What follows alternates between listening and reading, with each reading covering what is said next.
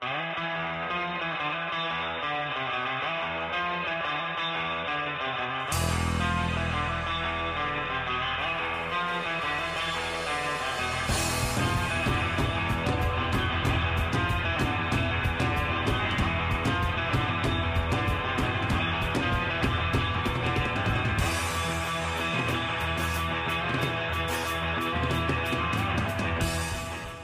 week's episode of The Voice Party is brought to you by Big Boy Raps. Get your car wrapped by some of the most experienced and skilled in the Bay. Big Boy Raps, where the big boys play.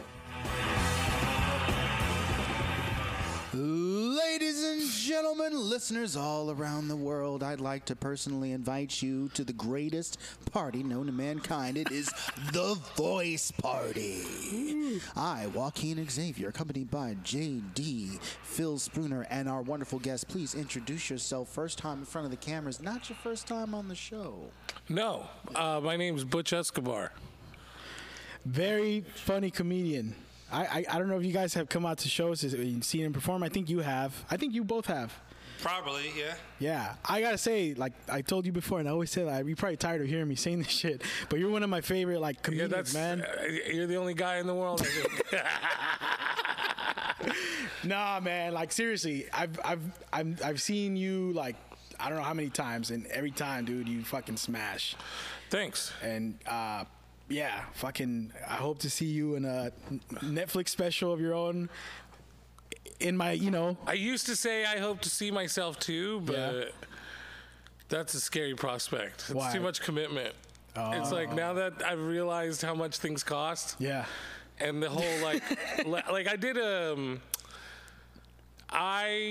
did a special that was supposed to be pitched to, like, Showtime or Netflix. Oh, wow.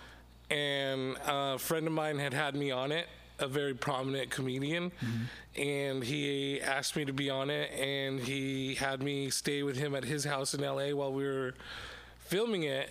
And I've never been nervous for comedy, really. Like, since my third year maybe doing it, haven't had anxiety attacks or anything backstage. It's usually just like, let's go do this. And I'm hearing him argue with somebody on the phone in the morning. It wakes me up. He's yelling at some guy on the phone, and he's like, I spent $25,000 of my own money on this project. And all of a sudden it hit me, like, and then, like, the night before, he was like, look, bro, you're the middle part of this special. Meaning, like, you're, like, when it comes to TV specials, that's the hinge. Yeah. That's the most important part, other than the guy closing. And in some cases, the guy in the middle is the most important part. And then the next morning, I hear him say that he dropped like $25,000 of his own money into it, and he's my friend. Yeah. And all of a sudden, I'm like, this isn't a game anymore. This isn't for fun. This isn't for, like, playing around and, like, we'll see if I'm good, or I think I'm better than that guy, or, like, none of that. You have to be better than those guys. You have to be the best you could be. There are people's money on the line. And so it freaked me out, man. Like, it freaked me out that whole day. I was, like, nervous. I was, I went. One of the things to soothe my... Was this recent? No, this is like a year and a half ago. Oh, wow. And it fucked me up because it was like, dude, I love what I do, but I don't know if I ever, like, it made me not want to be famous. It made me not want to be, known? Like, well-known? Well-known. Because it's like, oh, you people are putting your money into me, and it's like, you feel that pressure that you don't I feel that pressure. Even, like, when I come to, like, look at this beautiful setup you guys have, and it's like, what are you wasting your time here? Like, I didn't take this seriously enough.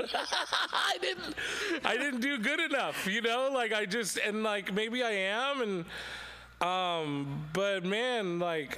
That's crazy. I've never heard that. Because he's usually with comics, a lot of comics that I know is the opposite. Like, nah, I want, but like...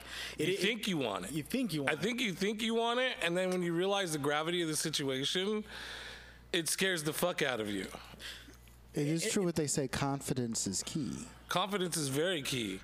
And I thought I had confidence until I realized, like, because I think a lot of us play the imposter syndrome game, where we think no matter how many people tell you you're good at what you do, no matter how you, in your own mind, you're like, I'm not that good. My girlfriend cracks up because she's like, like I told her one time, I'm like, I think everybody's lying to me.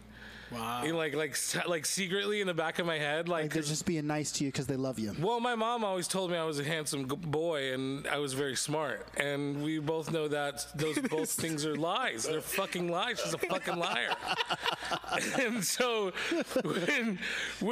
so you go forward into the world thinking like the person who loved me the most lied to me the worst. How much are other people? And my girlfriend's like, wait a minute, you think you made it as far as you've made it with everybody lying? Everybody just feels so sorry for you that they just give you things so that they don't have to tell you suck. Right, like your entire audience that comes in and pays tickets to see you is just doing that to be nice. Yeah. It's so hard People to that don't fathom. even know you are like, you know what? Like, he's such a nice guy. We don't want to disappoint him, so we'll just go out and support him. Right. That's honestly, like yes, 90% of my brain goes, there's no way that's fucking true. If I heard any of you guys say that, I would be like, you're full of shit. You have a great podcast. I love your podcast.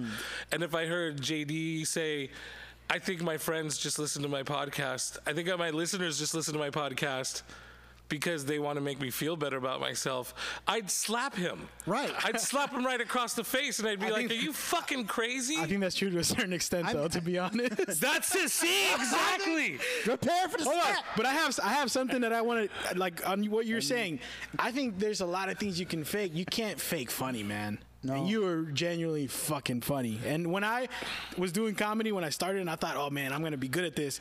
Then I saw you, like, oh, I thought I was confident. Right. Then I saw you, I thought I was funny, and like, oh fuck, like this dude went 20 minutes talking about something this fucking front guy had said, and you just did. I think I mentioned this the last time you were on the show. You talked about like coming on shitting on a girl's chest off of something some guy said in the front row, and it was just like, what the hell? Like, What show is this at? this was at Beck's when Johan at the and I were Beck's. running Okay, the at the show, Beck's yeah. show. Okay.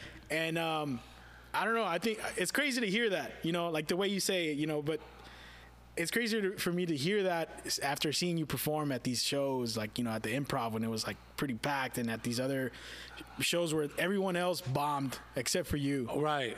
And to hear that, like, holy shit. Well, the thing is, I have no that hope. I don't deny that I'm funny. Oh, okay. I just deny that I'm that funny. Like, I know I'm fucking, like, because that's the thing is a lot of my funny comes from just on the fly. Yeah. Like you said, I see something in the audience and I go, what do you, like, I'll start talking to them and I'll start digging in, and then I'll start like, and then I'll make it an everybody thing, and we're all like talking about the same. I like audience interaction. For sure. And I like when what I try to do is I don't I always tell my audience, hey, you're going to get a one-of-a-kind show tonight, no matter what. Mm-hmm. There'll be some jokes that were the same at the last thing, but a lot of what we talk about is just what we talk about. And You're building an intimate experience. Right, because I know that I'm funny there. When I'm just coming off the top of my head, I know that I'm funny. But I also know that I miss. Right. It's not 100%. I can't just conjure up this beast that just starts fucking saying funny shit at the top of his head. 99% of the time, I can. And the 1% that I can't, I save my material for that. Yeah. But I don't think my material is funny. Everybody else may think that it's funny, but I don't think it's funny. And so as I rip through stuff and then all of a sudden I come upon a brain block or whatever, I'll go into material and then I'll feed off the material. I'll feed off a reaction in the crowd, and then I go back into doing that. But my fear is that one day that's just going to shut down. And what am I going to do when that shuts down?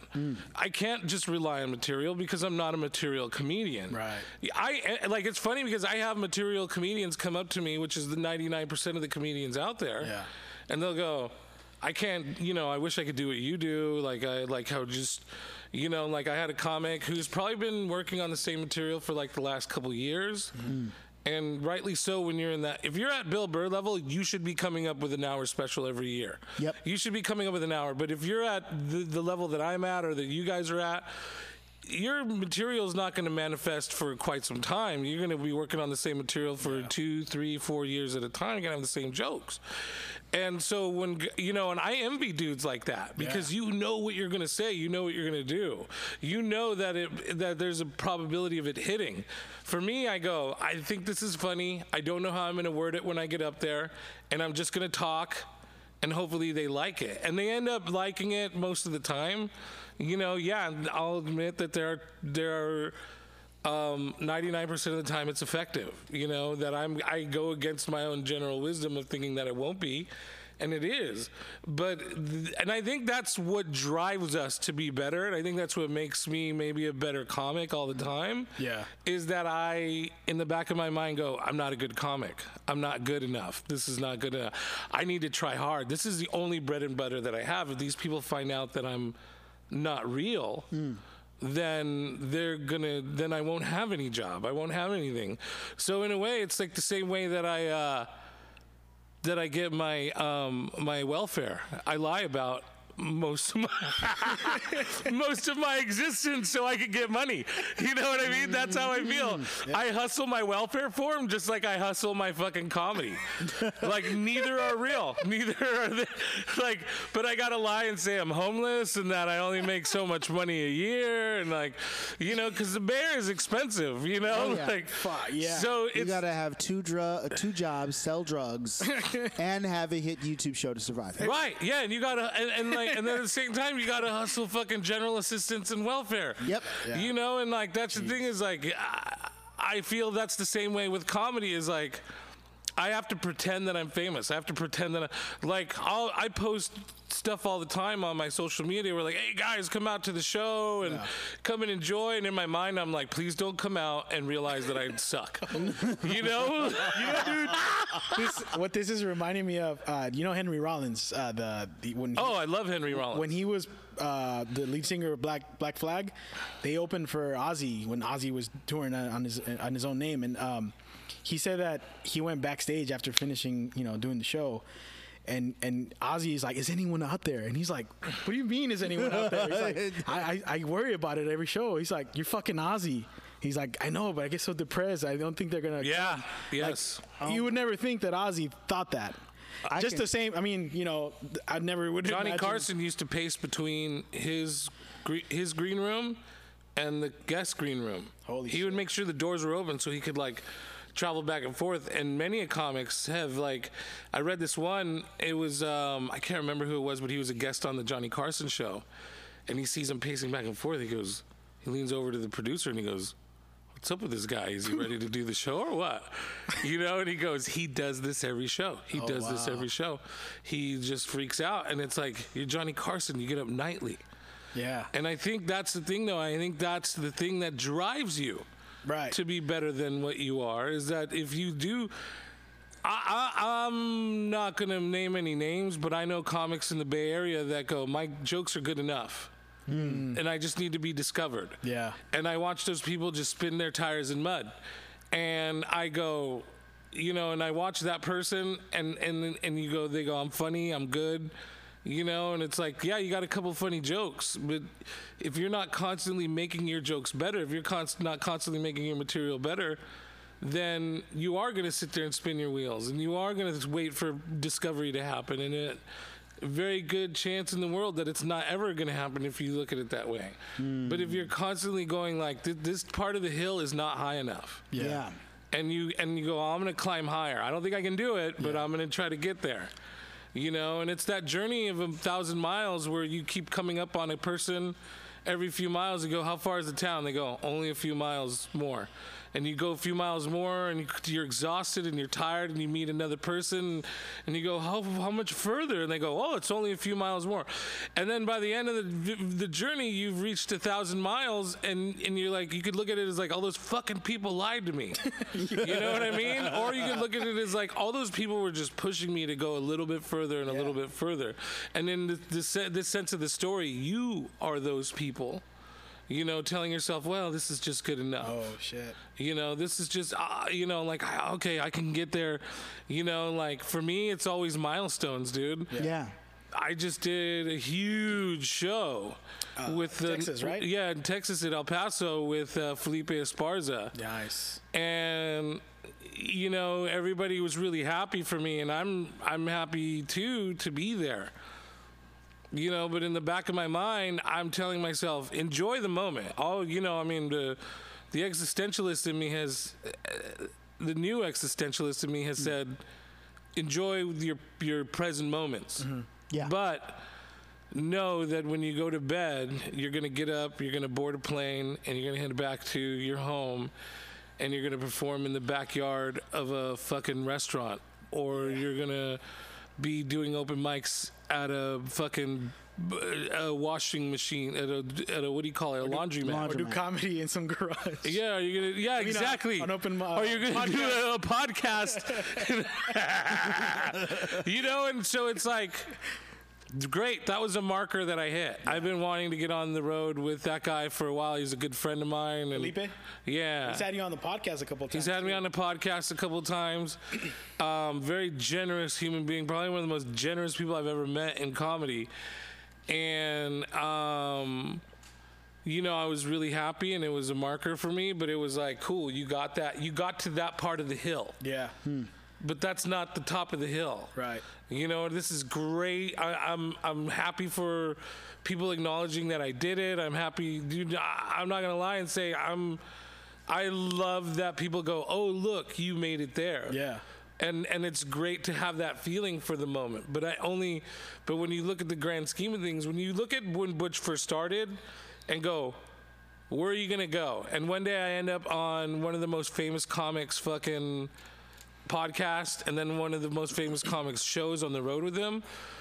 That's so far from where I thought I was going to be. But at the same time, you know, when you're hiking up a hill, if you ever gone up Mission Peak or you ever gone up a big mountain, you get halfway and you look down and you can see where your car is, and it's like super tiny, and you're like, wow, that's so small.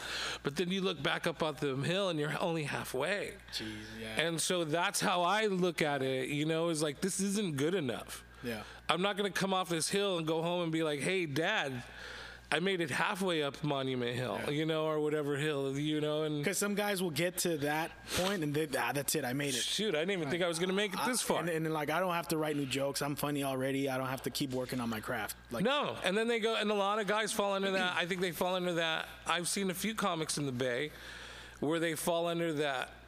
These are good jokes. This is a good set. I've gotten on the road with a couple of guys.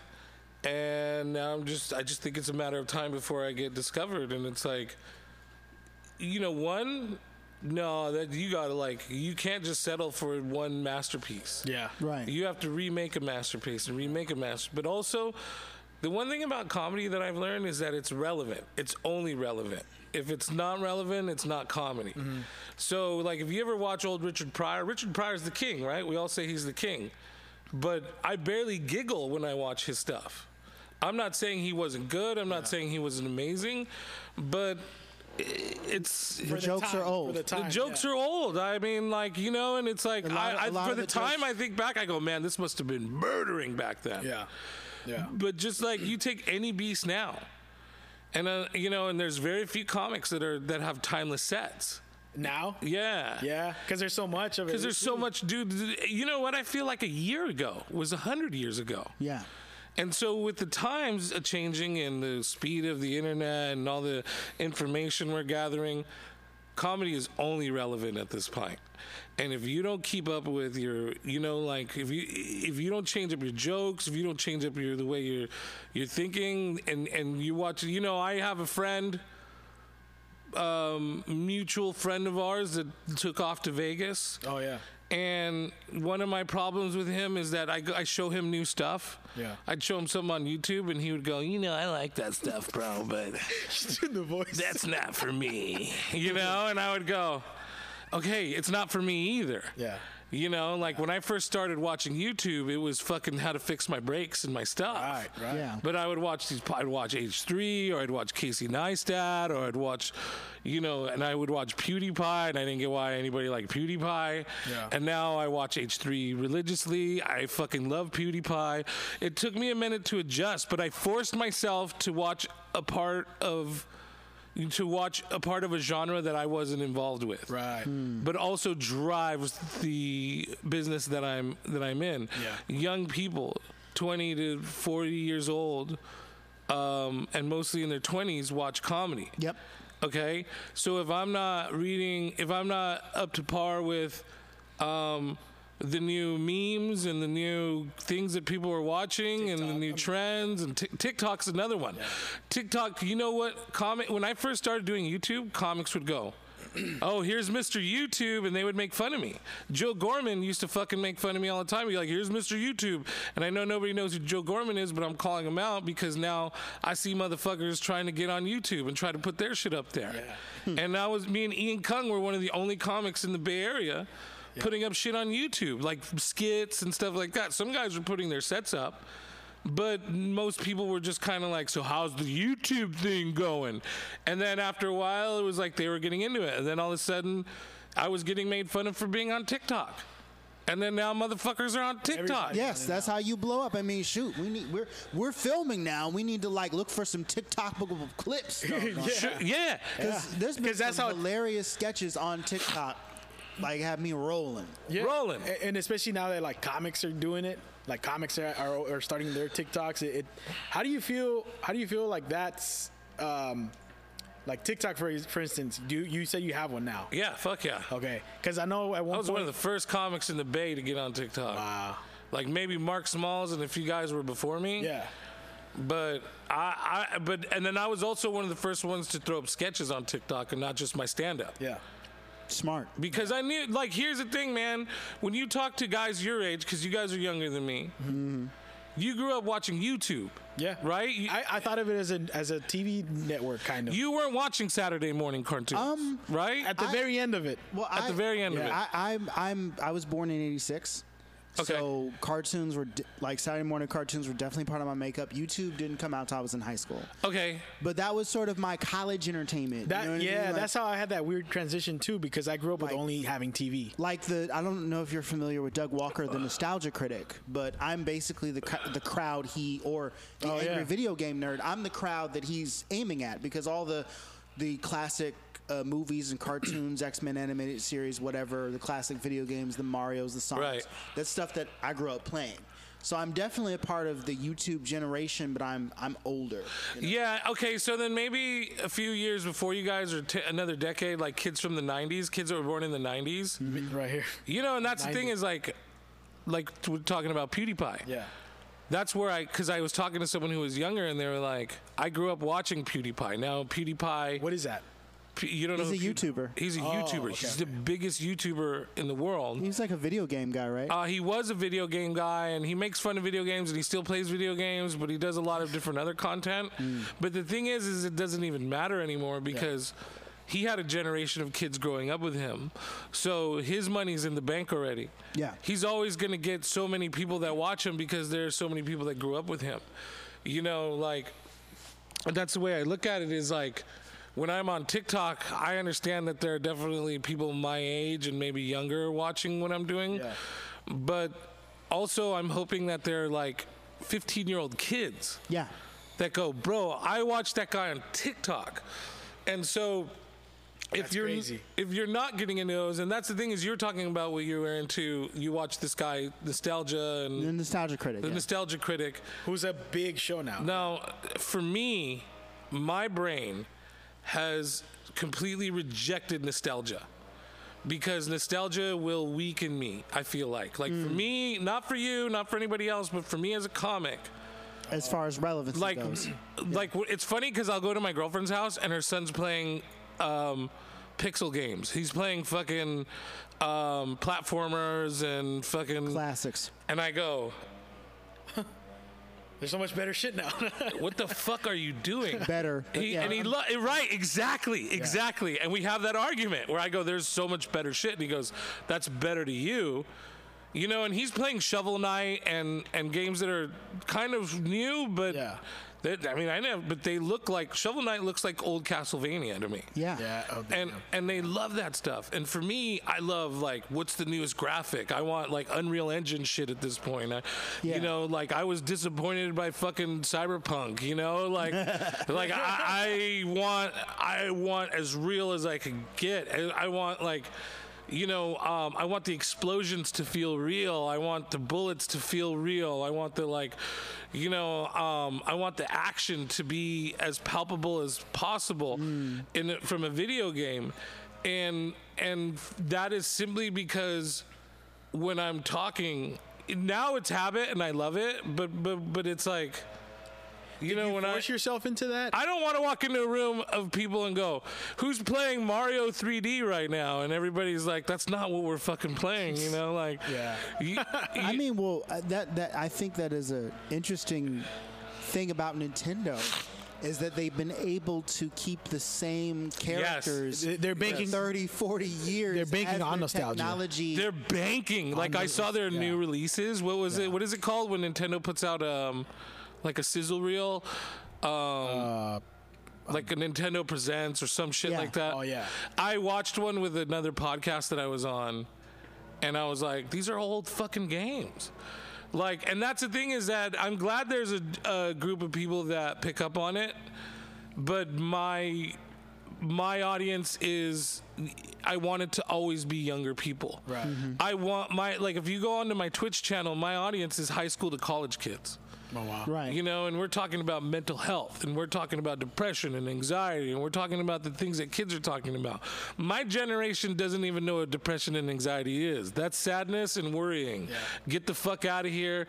Is it like the man up generation where they just say, Yeah, mine's the man up, do a snort of coke and drink a beer and get the fuck back to work. I mean, it was definitely the man up mentality was definitely a majority, but I mean, it's not like people were entirely ignorant of depression and anxiety before this new generation. Sure. I mean, The Sopranos was a thing before that generation. Yes. The whole crux of the show was this mobster is struggling with depression and anxiety. So Yes. and that's like early 90s. Right, and that's my generation of men that raised me. You know, my grandfather definitely had a hard time saying I love you to my father. My dad had an easier time saying it, but my dad also had a hard time dealing with me crying. My father didn't like when I would cry or get upset or feel emotional. You know, and now, like, I am an adult knowing the mistakes that my father made, and my father was a good father, but when my son cries, I don't look at him and go, what are you doing? Why are you behaving that way? Why are you, I go, hey, it's okay to feel how you're feeling. Yeah. You know, and like, and I'm a rough guy. I before I did comedy, I was a bouncer at a bar and a bartender at a dive bar, at a biker punk rocker bar. Yeah. You know, I got in fights every single day, like fucking. You know, I mean, and I've always seen you as a gentle giant. Yeah, and I wasn't before. I was a fucking monster. Yeah. But, you know, I had a kid, and I go, I don't want him to be anything like me. Where I think a lot of Chicano males will go, dude, this is my mini-me. Hey, bro, you got to behave like this. Men act like this. Men do this. And I've got to define manhood for you. I'm going to let my son define manhood for himself. Right. Just like I decided to define manhood for myself. What I learned later on is winning fights and drinking as much as you can, and drinking friends on the table and doing as many drugs and fucking looking cool is not about being a man. That's a construct that we built in our American society. Right. I would say that, like, being able to defend yourself is definitely for sure. Like defend your loved ones. Defending loved ones. Those are there are positive elements of some of those more, not to use a buzzword, but toxic elements of what people perceive to be like being manly men. Like, not necessarily picking a fight being manly, but being able to stick up for yourself and, yo, there's something about get off me, bruh. And you gotta be that way. Yeah. That's in nature in general. Like, you know, I mean, that's like something that's just in us. But like, when it comes to that you be able to like see what trips me out about that is like, when our little ones grow up, Right. and what we didn't even think about was what we were trying to protect them from is what eventually Well, that's the thing is, what are you protecting them from? Right. I got in a fist fight at the beginning of the pandemic, and I haven't Really? been in a fist fight in years. Oh, wow. Like years. And I claimed to be a pacifist, and I consider myself still a pacifist, and it was hard for me to wrap my head around what happened. But, I'm dropping my son off, getting ready to drop him off with his mom's, and we meet halfway. I get along really good with his mom, but she lives in Salinas. So we meet in San Jose, which is a halfway point. Right. And I'm waiting for him, and we got the car backed into the parking thing, and we're watching an altercation happen between two people who almost hit each other coming in and out of the parking lot. This lady almost hit this guy. He told her to fuck off and watch where she was going. She said, fuck you. He screeched around, came back in the parking lot, and he's at her car in her window, and he's kicking on her door. Wow. And my son's looking at me like, what would, like... My son's been through so much in his life that he don't even get scared, but he was more like, this guy can't, you gonna let this guy do this? Time to hero up, Pop. And so I was like, hey man, leave that lady alone, bro. Get the fuck away from that. And I'm a big dude, so I Jedi mind trick a lot of motherfuckers. Yeah. You know, and this dude was in a Tesla. He was as big as me, but he was like a big white dumpy looking techie guy. So I figured I could yell at him and he would go, fuck that, this is too formidable of an opponent and I'm out of here. Yeah. No, he jumped in his car and he tried to run me over. First of all, Holy he's in a shit. Tesla. And he pulls up and he tries to run me over. I jump out and he gets out of his car and he starts running at me and I go, bro, if you get anywhere near me, I'm gonna boom. And because by then he was already on me. And I had my son behind me in the car, so I deliver a good one to him, and it knocks him back, and he goes to swing again. I hit him again. Now, this isn't me bragging. This guy's probably been in 0 fights, or maybe 1 or 2. I can't even count how many fights I've been in at this point. Yeah. In my, like I said, I used to bounce, and I used to. And in my mind, I was even telling myself, don't feel good about this. You're doing what you got to do. And I'd hit him, and then he'd go to hit me, and then I'd hit him again. And I think about the 4th one, he started to buckle. And his knees were growing knobby. Yeah. And I was giving him metered doses. I was not giving him my hard ones because I've knocked motherfuckers out before. Yeah. And I said, Just look at your... gentle love taps. Right, and he's covered in blood. Jeez. And I go, look at yourself. You're covered in blood. You've tried to get 4 shots off on me, and you've gotten hit 5 fucking times, bro. Fuck. Like, get the fuck out of here. Get in your car and get the... He goes, I'm calling the police. I'm all, please call the police. And he goes, I'm going to show them all. I have a car that has 7 different cameras. I'm going to show them all the video of you assaulting me. You're also going to show them that you tried to run me over and that you attacked me. And your car also has video of you kicking on that lady's car. So I suggest you get the fuck out of here, bro. And he thought about it. He's dripping blood everywhere, and he just gets in his car and he leaves. and I had to talk to my son about it, and I had to tell him I didn't want to do that. Yeah. This is what happened. I had to defend you. I was defending you. Because I didn't know what he was going to do once he got past me. Right. And this was at the beginning of the pandemic. It was like the 3rd or 4th day of the shutdown. Wow. So tensions are high everywhere. Yeah. And what I realized, and I went through a lot of guilt. I lamented over, what I did and how I felt because I'm trying to be a better human being. Yeah. And I felt like, in a sense, that was me being a better human being. For sure. Because I didn't beat the fuck out of him. I didn't climb up on top of him and him pummel on the him, floor, which yeah. I would. Bro, old me would have suplexed that motherfucker into the cement, climbed on top of him, and beat him till someone pulled me off of him. For sure. And then when it's like, you see, Your son, son's this is why definitely not strong enough to be like, Dad. He's, Right, yeah. he's not breathing no more. Come on. And my son's been through hell and back with my old life. Yeah. So when he saw that happening, he was like, I was like, were you worried? He goes, no, I don't give a fuck. Because you could have turned that into a bad Your experience. son was where, like, you let him live? yeah, where you Right. just knock Nice. him the fuck out, and then you tell your son, hey, when someone does this to you, you make sure you leave him. Well, and that's what I told my son. I said, look, my back was against the wall. Yeah. I had no choice but to swing. Yeah. I gave him all the room in the world to get the fuck out of here. And you let him get away. And I let him get away. And that was the thing, too, is when the cops rolled up, Oh, he did call the police. the inside called the police. Oh, okay. And the cops one of them broke away from me, went inside, came back out, and they were like, what do you want to do? And I was like, well, what do you mean what I want to do? Because I'm thinking I'm in trouble right now. Yeah. And they're like, do you want to press charges? You want us to look for the guy? Or, we're already looking for him, but if you want to press charges, you could stick around. And I'm like, I don't want to press charges. You know, He's been punished enough. The cops were like, you know, like we saw the whole thing go down and you're good, don't worry about it. And I was like, you know, and then my son's mom pulls up and, you know, and for This her. is San Jose?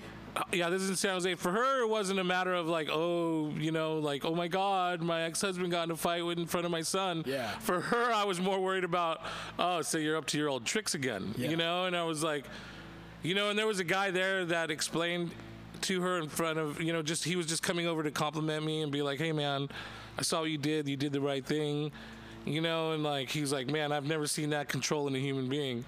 And like, my whole time in my brain was like, I don't want to regret over this. I don't want to hurt over this, you know? And so that's the thing is like, I've flushed that toxic masculinity out of my body, and and that was a real good case of it, and I'm very happy for myself, and I don't want to pass that down to my son, you know? Like, I showed him that I had to do what I had to do, but I also showed him my lament.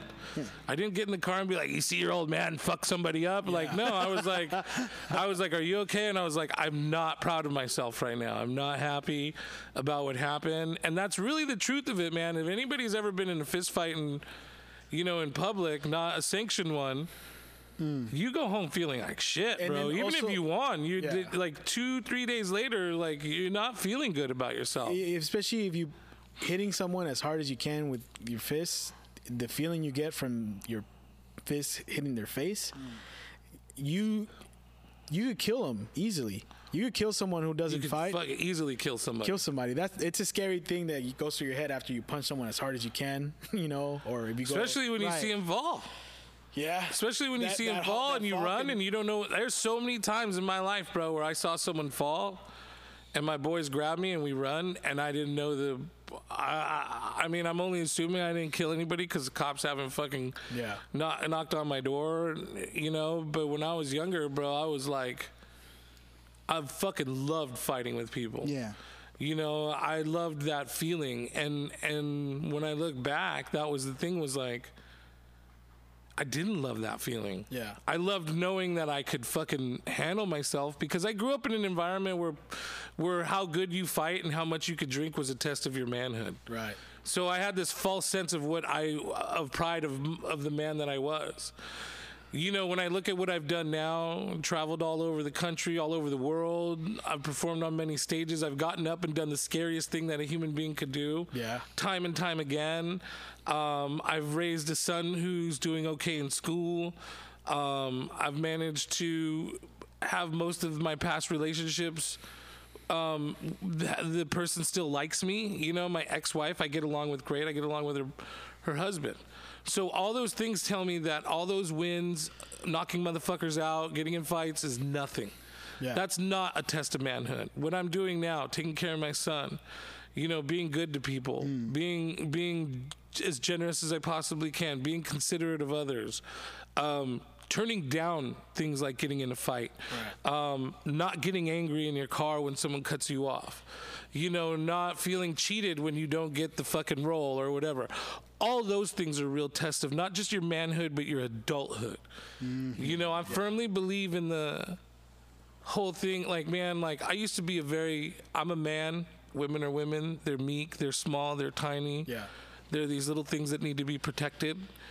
And I used to be a very chauvinistic person in that way. Mm-hmm. And it's not because I live in Berkeley and a bunch of hippie ladies have convinced me that men and women are equal, but I do believe that to say my manhood in a way is chauvinistic. Like, be proud that you're a man. Be proud that you're a good man. Oh, yeah. Be proud that you're a man just as much as you're proud that you're black or you're Hispanic or you're white or whatever you want to be proud of. Be proud of that as much as you're proud of that.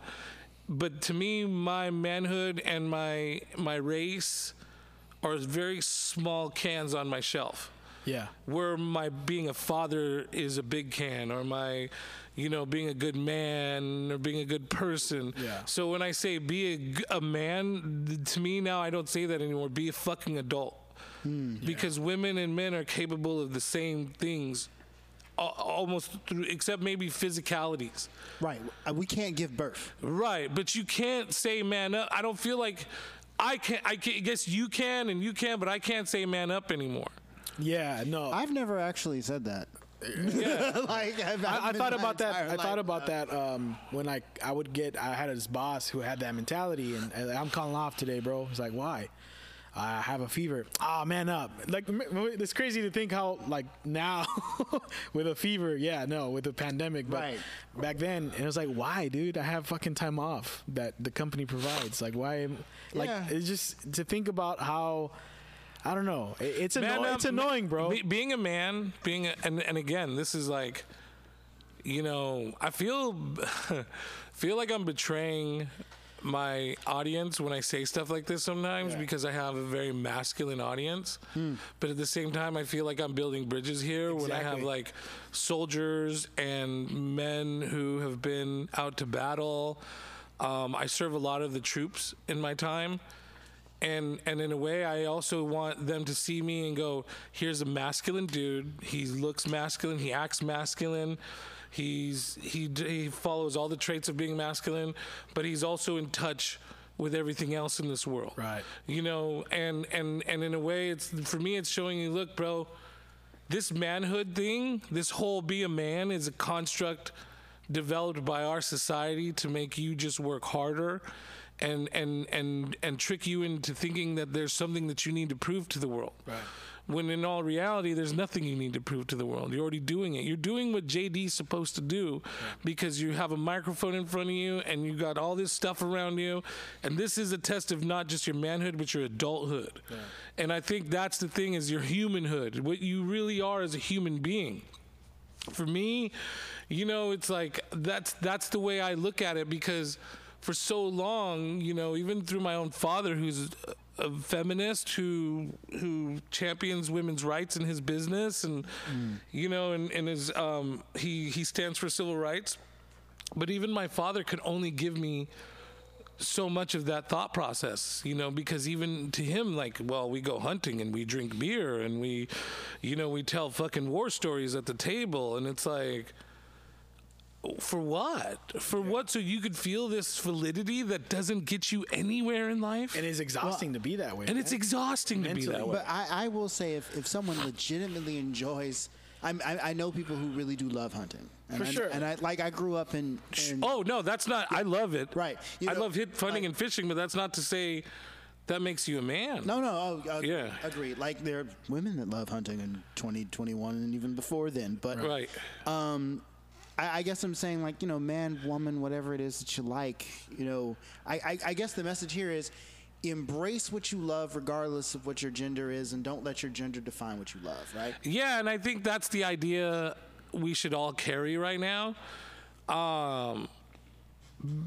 Because, the biggest example for me, man, it was like 2-3 years ago on Halloween, me and my nephew, who's a little older than my son, went to go look for a Grim Reaper costume for my son.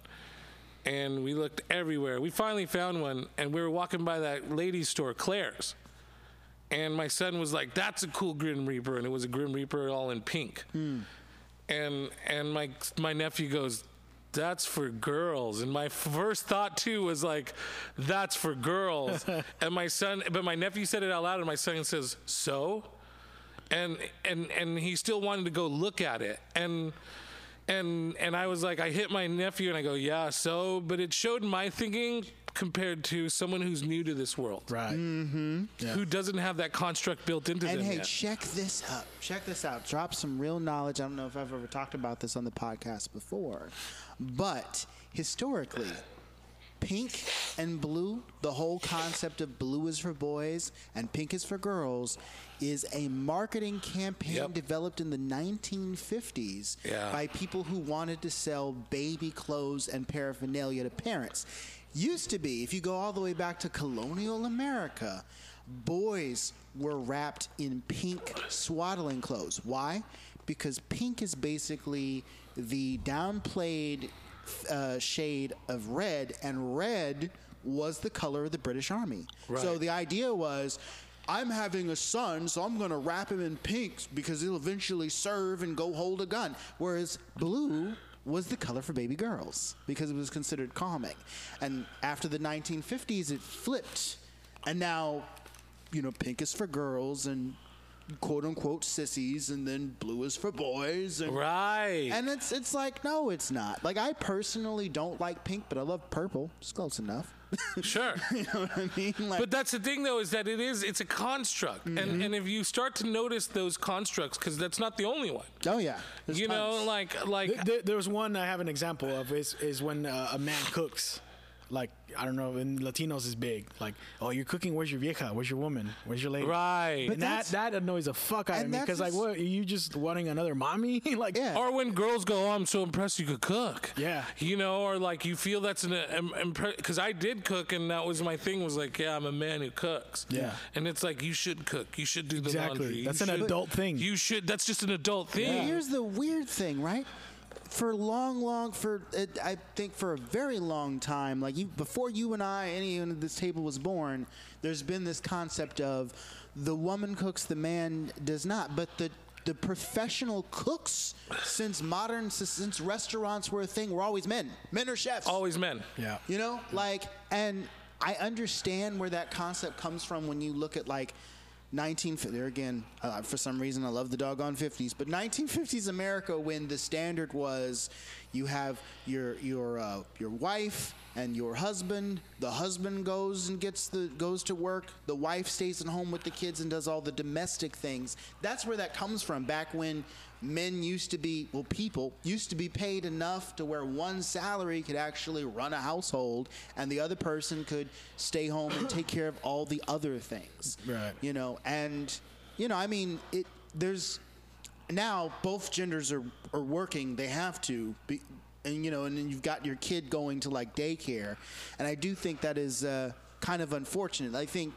I'm not saying that men have to go out and have the quote unquote real jobs, or women should stay at home, but I do think having a parent at home is a good thing. It's yes, but it doesn't necessarily have to be The mom. But it The have to mom. be the mom. Like, I mean, I read like 5-6 years ago, for a while, stay-at-home dads started to become a thing. that emerged, and and That sounds like I'm a all fun for job. that. I was like, yeah. I can carry my baby around. I and watched change my 2 little diapers. godsons, and like right now that I haven't been working, I help babysit them, and it's like, man, I could be a house husband. I love to cook. It's fun. We watch Toy Story, and then we do stuff. By default, I'm a house husband. Like when I was with my ex, I had a comedy career, and I was always working. And then even now in the pandemic, my son stays home, and I clean the house, and and like for me, I think like almost it's better this way because. I don't know what women were complaining about being housewives back then, when they would be like, I'm alone all day and eating mama. beating from Right, and they're like, you don't understand how hard this really is. Yeah. And maybe it is, but it's like, I find cleaning therapeutic. Right. Yeah. And then I do all my cleaning and everything by the beginning of the day, and the rest of the day, I'm fine, and I fucking- think it gets more challenging the more kids you got. Like, if That's you the got, other like, thing, one- is I only have one kid. If your husband beats the shit out of you, like Yeah, your right. wife The other beats the one. shit out of you, like 'cause I was always like, man, this is like fucking... it's so. I don't know, bro. I have a dick so I could jerk off if I'm bored. You know what I mean? Like, I don't know. I don't know. Like, I just like don't feel bored at home. I'm never bored. I'm never with like my girlfriend works all day and she comes home and I'm like, I've been alone, like I'm like, and sometimes she's like, I feel bad that I'm out all the time, and I'm like, I don't, like, I'm happy when I see you, like. Yeah. Hey, I wanted to ask you as a parent, dude, like does your kid watch you perform? Yes, he has. He has. He's been on the road with me. Uncensored, like. Uncensored. Oh, wow. Oh, nothing's censored at the house. Oh, really? Okay. Like we talk about, That's interesting. I have a roommate and he's not a comic. So, and he's a working class human being. He's in the trades. So he has a lot of dumb dad jokes about sexual innuendos. A lot of that's what she said stuff, and like, Oh, yeah. none of that gets censored around my son. None of that's like, hey man, my kid's here, don't curse or don't. yeah. Like, you know, if we're watching a movie and it's rated R and it's cutscene with some fucking titties in it, you know, it's like my son will get uncomfortable, but I don't. I'm like, you're gonna get to suck on one of those one day. You know what I mean? You play your cards. If you want, you don't have to. You can suck on something else, but you know, like that's another thing too. The homosexual, like, you know, when kids come out and they have to hide it. I've seen that a lot. I hope my son does not fear that. I hope he doesn't, if that's a thing. I've seen the way he looks at titties, so I'm pretty sure he's straight. But you can't hide that. It reminds him of his old food source, though. Right. Well, he thinks, yeah, maybe. I think that's what it is for most of us. You're right. But Freud would agree. I think that's why men are always looking in the refrigerator. We're just waiting for that titty to pop up. You know, like that $1 billion idea. A bottle. Yeah. He designed the milk bottles. God. But I don't censor. I mean, obviously, like, there's no porn around my kid, and I don't blow weed smoke in his face. But he knows that I smoke weed. He knows that I get on stage and talk about being a dad. He knows that I talk about fucking. He knows that you know, it's like, you're going to learn one day, and if you're sitting there curious, you're going to make a lot of mistakes. But if you see your dad make the mistakes that he's making, you know, my son also sees me fall flat on my face. My son sees how poor I am. Right. My son sees, you know, like, you know, the trials and tribulations that I've been through. He's watched me be in a abusive relationship with someone. You know, and people go, you don't protect your son from that? And it's like, what are you protecting your kids from? Exactly. Like, what, trauma? Because I'm chock full of trauma. And I know people who are far more successful than me that are chock full of trauma. Sure. You know, trauma, is it good? No, I don't think so. But does it help you learn to not fuck up in life? Fuck yeah. I mean, if Michael Jackson is anything else but a great example for this, Joe Jackson pretty much proved to us that you can beat your kids to success with enough trauma. Right. Just don't beat them too much to the point to where they get to touching other people's children. Well, and that's the thing, is that even if, like, because I think I'm in agreement, so I'm not a non Michael Jackson did this kind of person. Right. But even if you take away that he touched children, look how fucked up he was as a human being. Yeah. Like, what if he didn't touch kids, which I think he did, but even if he didn't, the motherfucker was trying hard as fuck to be white. He was weird as fuck. I don't give a fuck when people are like, oh, he's just a kid inside. No, when you're that fucking juvenile inside of you, like, I'm a kid inside. Yeah. I'm a 15-year-old. I like to leave the sink on and clog it up, or fucking throw fucking spitballs at people while we're sitting around. I like to dick around, but... Yeah, but Mike's 8. Yeah, I'm not exactly. So when you're that stuck into your youth, then something happened. Something was wrong, and I don't, you know. And again, it's like, you know, for me, man, like, I tell my kid, because like, he came to me one time, he fucked up in school on a project, and I go, look, here's the thing. I ain't never going to yell at you for having bad grades. You're never going to get in trouble for having bad. Do the best you can. If I find out you're being lazy, if I find out you didn't do what you're supposed to do, then you're going to be in trouble. If you didn't finish a homework assignment, you're going to be in trouble. Yep. If your homework assignment's wrong, that's not a problem. We'll fix it, we'll correct it, for sure. Or you'll take the grade and we'll figure out what to do next time. Yep. But I'm not going to torture you over academics. I'm not going to push you to be successful. You're going to have to find success in your own life. I set the example here. You know, you see dad working hard, you see dad wanting to be successful. That should drive you to be successful. Opposite of being a tiger mom. I can't beat it into you. What's a tiger mom, by the way? Oh, it's a... okay, so I work as a tutor, right? And, well, I mean, I don't even have to bring it into that context. So a tiger mom is for listeners out here, I don't mean to push a racial stereotype, but it's a racial stereotype among Asian, particularly Chinese parents, where the mom really pushes their kids to be academically amazing. And if I could, to give you an example, there's a show called Fresh Off the Boat. And I have an Asian friend, we were watching the show together, and she was like, wow, that scene is spot on. It's set in the 90s, and it's about first-generation Asian immigrants, and then they've got their kids who were born first-generation American Chinese. And the kids are in, like, elementary school up to middle. So the elementary school kids are getting their report cards, and all the children of other ethnicities are coming home with like C pluses and stuff, and they're getting rewarded with like, oh, here's a basketball hoop in the backyard. Here's a new toy. However, the Asian kid, who this story is mainly about, his mother is disappointed because her son has all A's, and she's complaining to the principal like, your school isn't challenging enough because he has all perfects. Right. Like, and I have students at one of my other jobs that just get this sense where like they come to me. I had a kid who was really, really stressed because they had all A's, but they had a B plus. Yeah. They were afraid their mom was going to be so disappointed in them. That's tiger momming. And it's like, nah, man. Can like, you know imagine what I mean? that That's pressure? heartbreaking. Like, you know how many kids would kill to have your grades, and you sitting over Right. here stressing over a B plus? Right. Out of all A pluses? Getting a D was a success for me at one point. Getting C's. C's. I remember getting C's so I could make the wrestling team. Yeah. Only year I made the team. Wow. Because of the grades. And my parents were like, they wanted to throw me a party. Meanwhile, my sister's making honor roll, and they're mad at her for getting a B plus, like you said.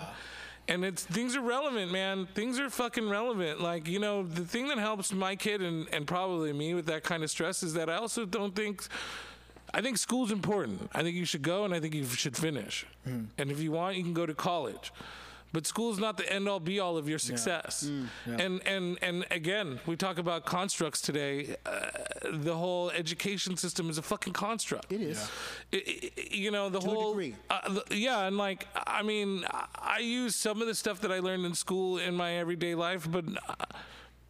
You know, I don't most of it. My girlfriend's a math teacher, and she'll tell you 90% of this curriculum is unusable in real life. Unless you're going... Unless you're a unless you're like a science person or an engineer. or using computer code. Or right. And so for me, man, it's like, do your best. Yeah.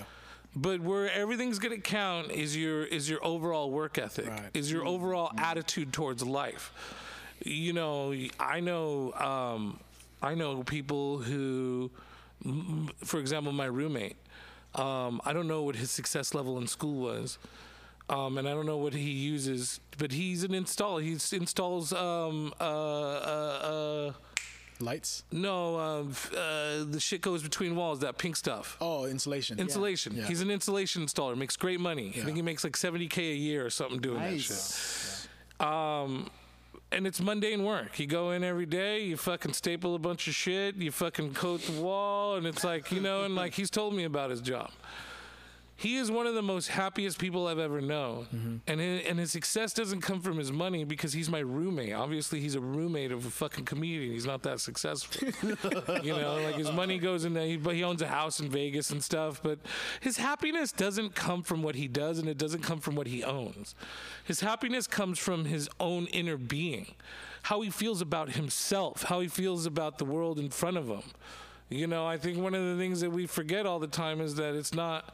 You know, like I see you guys, but I'm not really seeing you guys. I'm seeing the version of inside me of what you guys are seeing. You know, like fair. when I get a hug from someone, I'm not necessarily feeling their hug. I'm feeling that hug from the inside of me. Right. Yeah. You know, so everything that happens in this world is up to how you interpret it. You know, like you could always look at a bad situation and go, this is bad. Or you could find your perspective on it and resituate your perspective and go, is it bad or am I learning a good lesson here? There you go. That is a good, that is for me important because I struggled with that for a long time where I felt because I didn't have a college education, like I wasn't enough. And you know, and it's a construct, like you said, and I still struggle with that, like, oh man, you know, I went from being paid this to now this, and it fucks me up. Fucks you up. It fucks me up to But think look at about you, that. bro. You're sitting here. You got a team of people. You know, this guy doesn't even say nothing.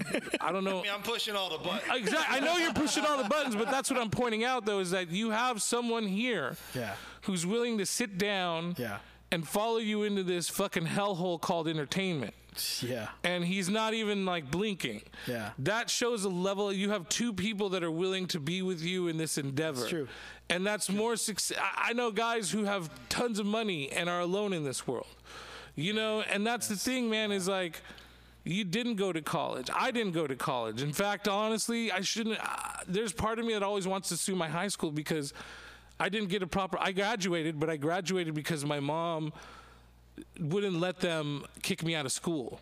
And so they had no choice but to graduate me to get me out of their school because I was a troublemaker. I was getting in fights. I was fucking playing tricks on teachers. I was lighting fires. I was causing problems that nobody could do anything about. My mom was like, if you kick him out of your school, I'll fucking sue you. Wow. So they graduated me way, way under the par level. Like, I took good enough tests just to get out of there. And so I don't know long division. I don't, I don't know statistics. I don't know algebra. I mean, if you've seen my posts, I don't know how to spell to save. I have a 3rd, 4th grade spelling level. Okay. But once again, I've been to Japan on the government's dime to perform for the military. I just did a weekend with a famous comedian, so I had to have been doing something right. You know what I'm saying? And it's like, you can't call me a loser. You can't call me. You could look at my house and you could look at my car and be like, that guy's probably a loser, but you have no idea what I've done. How happy you are too, and how happy I am. That's what I started to see more. Like, man, I know guys who had stuff I want or have the stuff that they want, but there's like, they don't seem happy. And some of these guys that I've seen, like, I think now, back when I was younger, I want to be successful. I want to be successful. Now I just want to be happy, man. Like, that's my goal. That's success. But see, that's success because you could have millions of dollars and be miserable. Because we've seen it and we know it. But Donald Trump. Despite whatever he is miserable. You know why he's miserable? Not because he's broke, not because of whatever, but because he's worried about what other people think about him. All the time. And that's he's worried about what they're saying about him.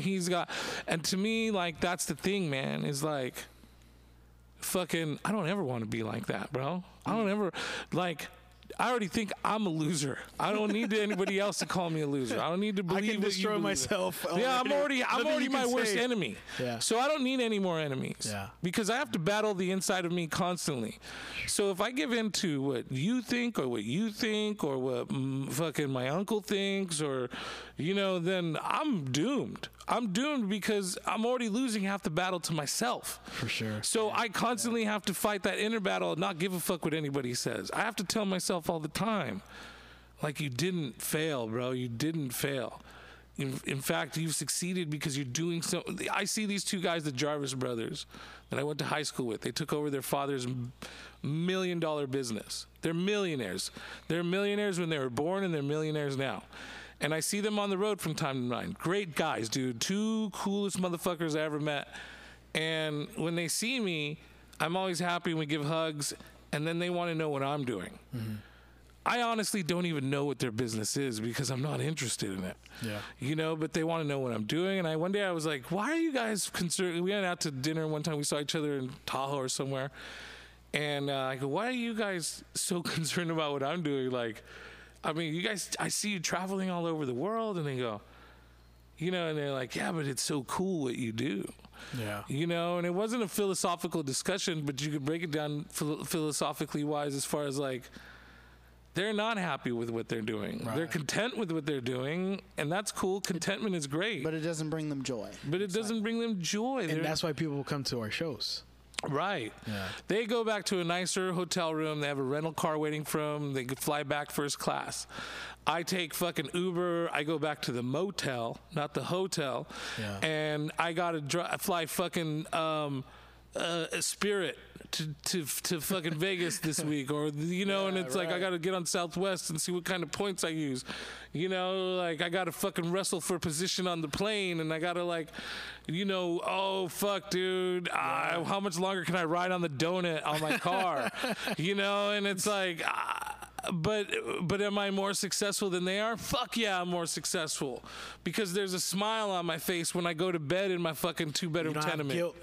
And you don't have any kind of weird guilt that you do. Bro, they have a bigger house than me. I have a house that has a wall heater and a slumlord that controls everything. But you know what, bro? I've lived outside. I've lived under fucking bridges and fucking abandoned YMCAs, dude. Yeah.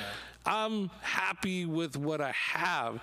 If you are walking through the forest naked, cold, and hungry, and I open a door, and you come upon a little cabin in the woods, and it's snowing, and you're freezing, and you're cold, and I open that door and I let you in, and I give you some soup, I give you some warm clothes, and I give you a place to put your head down for the night. You're gonna be fucking happy. Yep. But if you stay there for 3-4 months, you're gonna be like, I need a bigger place, I need to get out. That's just our inner human need to get bigger. You know, I listen to this guy Sadhguru. I don't know if you guys know who he is, but he says, if I give you a 10 by 10 space and I give you a bed and some food and a place to cook and a place to clean yourself, eventually you're not going to be happy with that space. And when I give you a 20 by 20 space, you're going to be, you know, so much happier with that space. But after a while, you're going to get sick of that space. So I constantly tell myself to go back to that 10 by 10 space. I constantly tell myself to go back to when you had nothing, when you had no outlook on life, when you had no one to love, when you had no one loving you. And so when I look at my life now, I have a beautiful girlfriend who loves me. I have fucking wonderful friends like you guys. I have a son who looks up to me.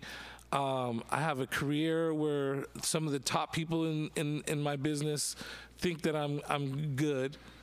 They mention you. They mention me. Yeah, dude. Like I'm on top of the world. I'm the king of my own world. Yeah. I don't need to be the king of anybody else's world, because as far as I'm concerned, in this life, it was where I'm at the top of what Butch has done in all of Butch's history. Sure. Mm-hmm. And that's all I need to be happy about.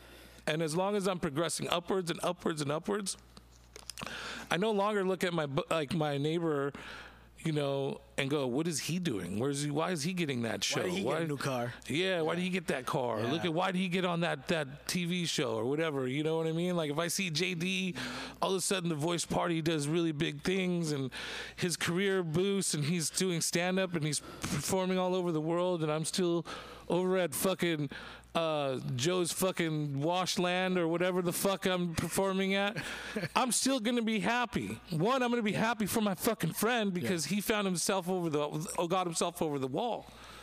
And two, I'm going to be happy because if he could do it, then I could do it. For sure. But the last thing I'm going to be is jealous and upset, because you know why? I'm not in JD's world. JD's may be at the top of his world, but he's not the top of my world. I'm at the top of my world. And so that's the thing, man, is that I think people need to stop looking around them and seeing what other people have and look at what you have. Sure. Especially right now in this fucking age where we're like, I don't have to wear a mask. Why do I have to do this? Why can't I do that? I need as much toilet paper as fucking possible because it might run out. Selfish thinking. It's constantly like, you know, like fucking, you know, I don't have, like, that's the thing, man, is people are losing their jobs, and it's a funny time for me because I've lived under the poverty line my whole life. Mm-hmm. The government's giving me $300 extra on top of my $200 of unemployment. Mm-hmm. I make $500 a week now. I'm making more money than I've ever made as a fucking comic because of the government. Wow. Right? So when I'm sitting here saying I'm happy in the pandemic because I'm making money, I'm getting time to be with my kid, I'm getting time to be on do my own podcast and play my own video games and do my Twitch. You know, people, and I go, why are you guys mad? Why is everybody still mad that the world hasn't opened up? Because I had a 5-bedroom house and now we're down to 3 bedrooms. I had a fucking brand new Camaro and now I'm driving down a used Caprice that I bought at a police auction. But you're still driving a car, but you still have a house. You're still eating food. You're eating food. You haven't lost. You lost your fucking comforts. And those comforts were only important to you because it identified with your status. For sure. You know, because I live in a 2-bedroom tenement with my girlfriend, my son, 2 other roommates from Mexico. You could literally be like, you guys are on top of each other. It doesn't look comfortable. It's very comfortable because I love my roommates. I love my girl. I love my son. We're very happy to be in the same room together. Yeah. We take, you know, when someone goes into the bathroom to use it for the shower, they goes, anybody need to take a leak? Because it's the only bathroom we have. We've learned to deal. So when everybody else is suffering in this pandemic and they're like, I'm losing all my stuff and blah, blah, blah, I'm like, not me.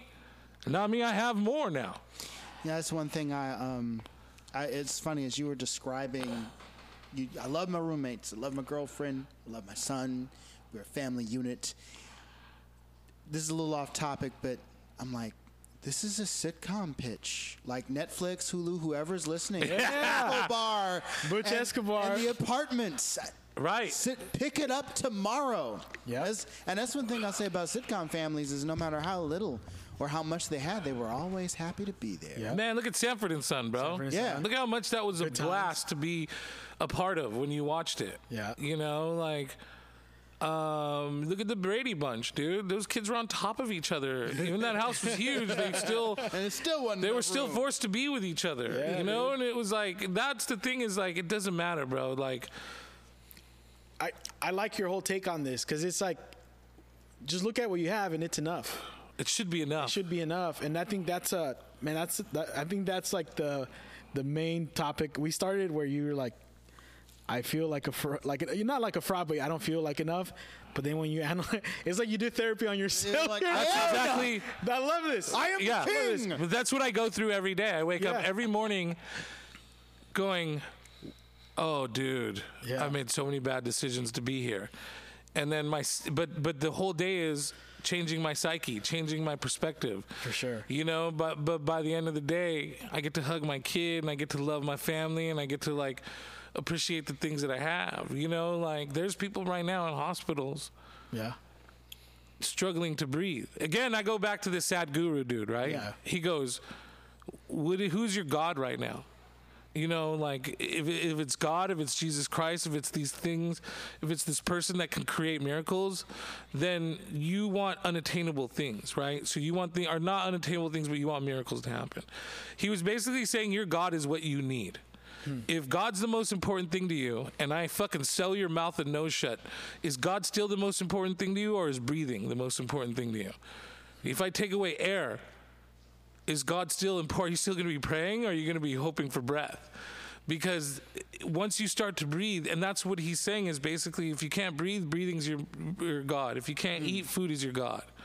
You know, if you go to a lot of poor countries, they surround their gods with food. Yeah. You know, and that's the thing is like, to me, my God is contentment, is being happy, because I've been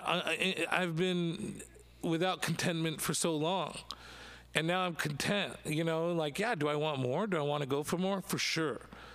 You know, but I'm so grateful that I have a place to live. I'm so grateful because I didn't have those things before. Yeah. I didn't have love in my life. I didn't have a girlfriend who I was truly in love with, but I wanted those things. I wanted those things so bad.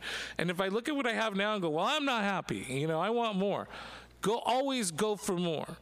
But look at what you got right now and be thankful. You know, I was on the plane coming home the other day and this baby was screaming his fucking head off. And people were losing it. They were getting upset. They were staring dirty looks at the poor woman with his kid. And the kid was fucking annoying, bro. Like, my first instinct was to punt that motherfucker right off the plane. But what I did was I closed my eyes and imagined myself deaf. That I woke up deaf tomorrow. And I don't know if you've ever been to jail. No. But if you ever been to jail, bro, they don't feed you for the first 6 or 7 hours. They're processing you. Oh yeah. And so by the time you get those cheese chokers, we call them cheese chokers. They're just bread and government cheese. Mm-hmm. It's a fucking gourmet meal. And then if you've been in jail for a very long time, you get out, you have some Taco Bell, bro. Oh my God. Oh my God. And that's the thing, man, is I remember being in jail and I remember getting out. And I remember the first thing I wanted was some fast food and getting it, and it was amazing. And then I remember a month later being sick of fast food. It's kind of like how when Tony Stark came out of that cave in the first Iron Man burger. movie, the first thing he wanted was a cheeseburger. How good was that burger watching him eat that? Yeah, exactly. So that's the thing. That's what I'm saying to you, man, is like, yeah, I always want more. I always want that gourmet meal. This is your closing statement, man. Give it to me. Oh, now you put me on the spot.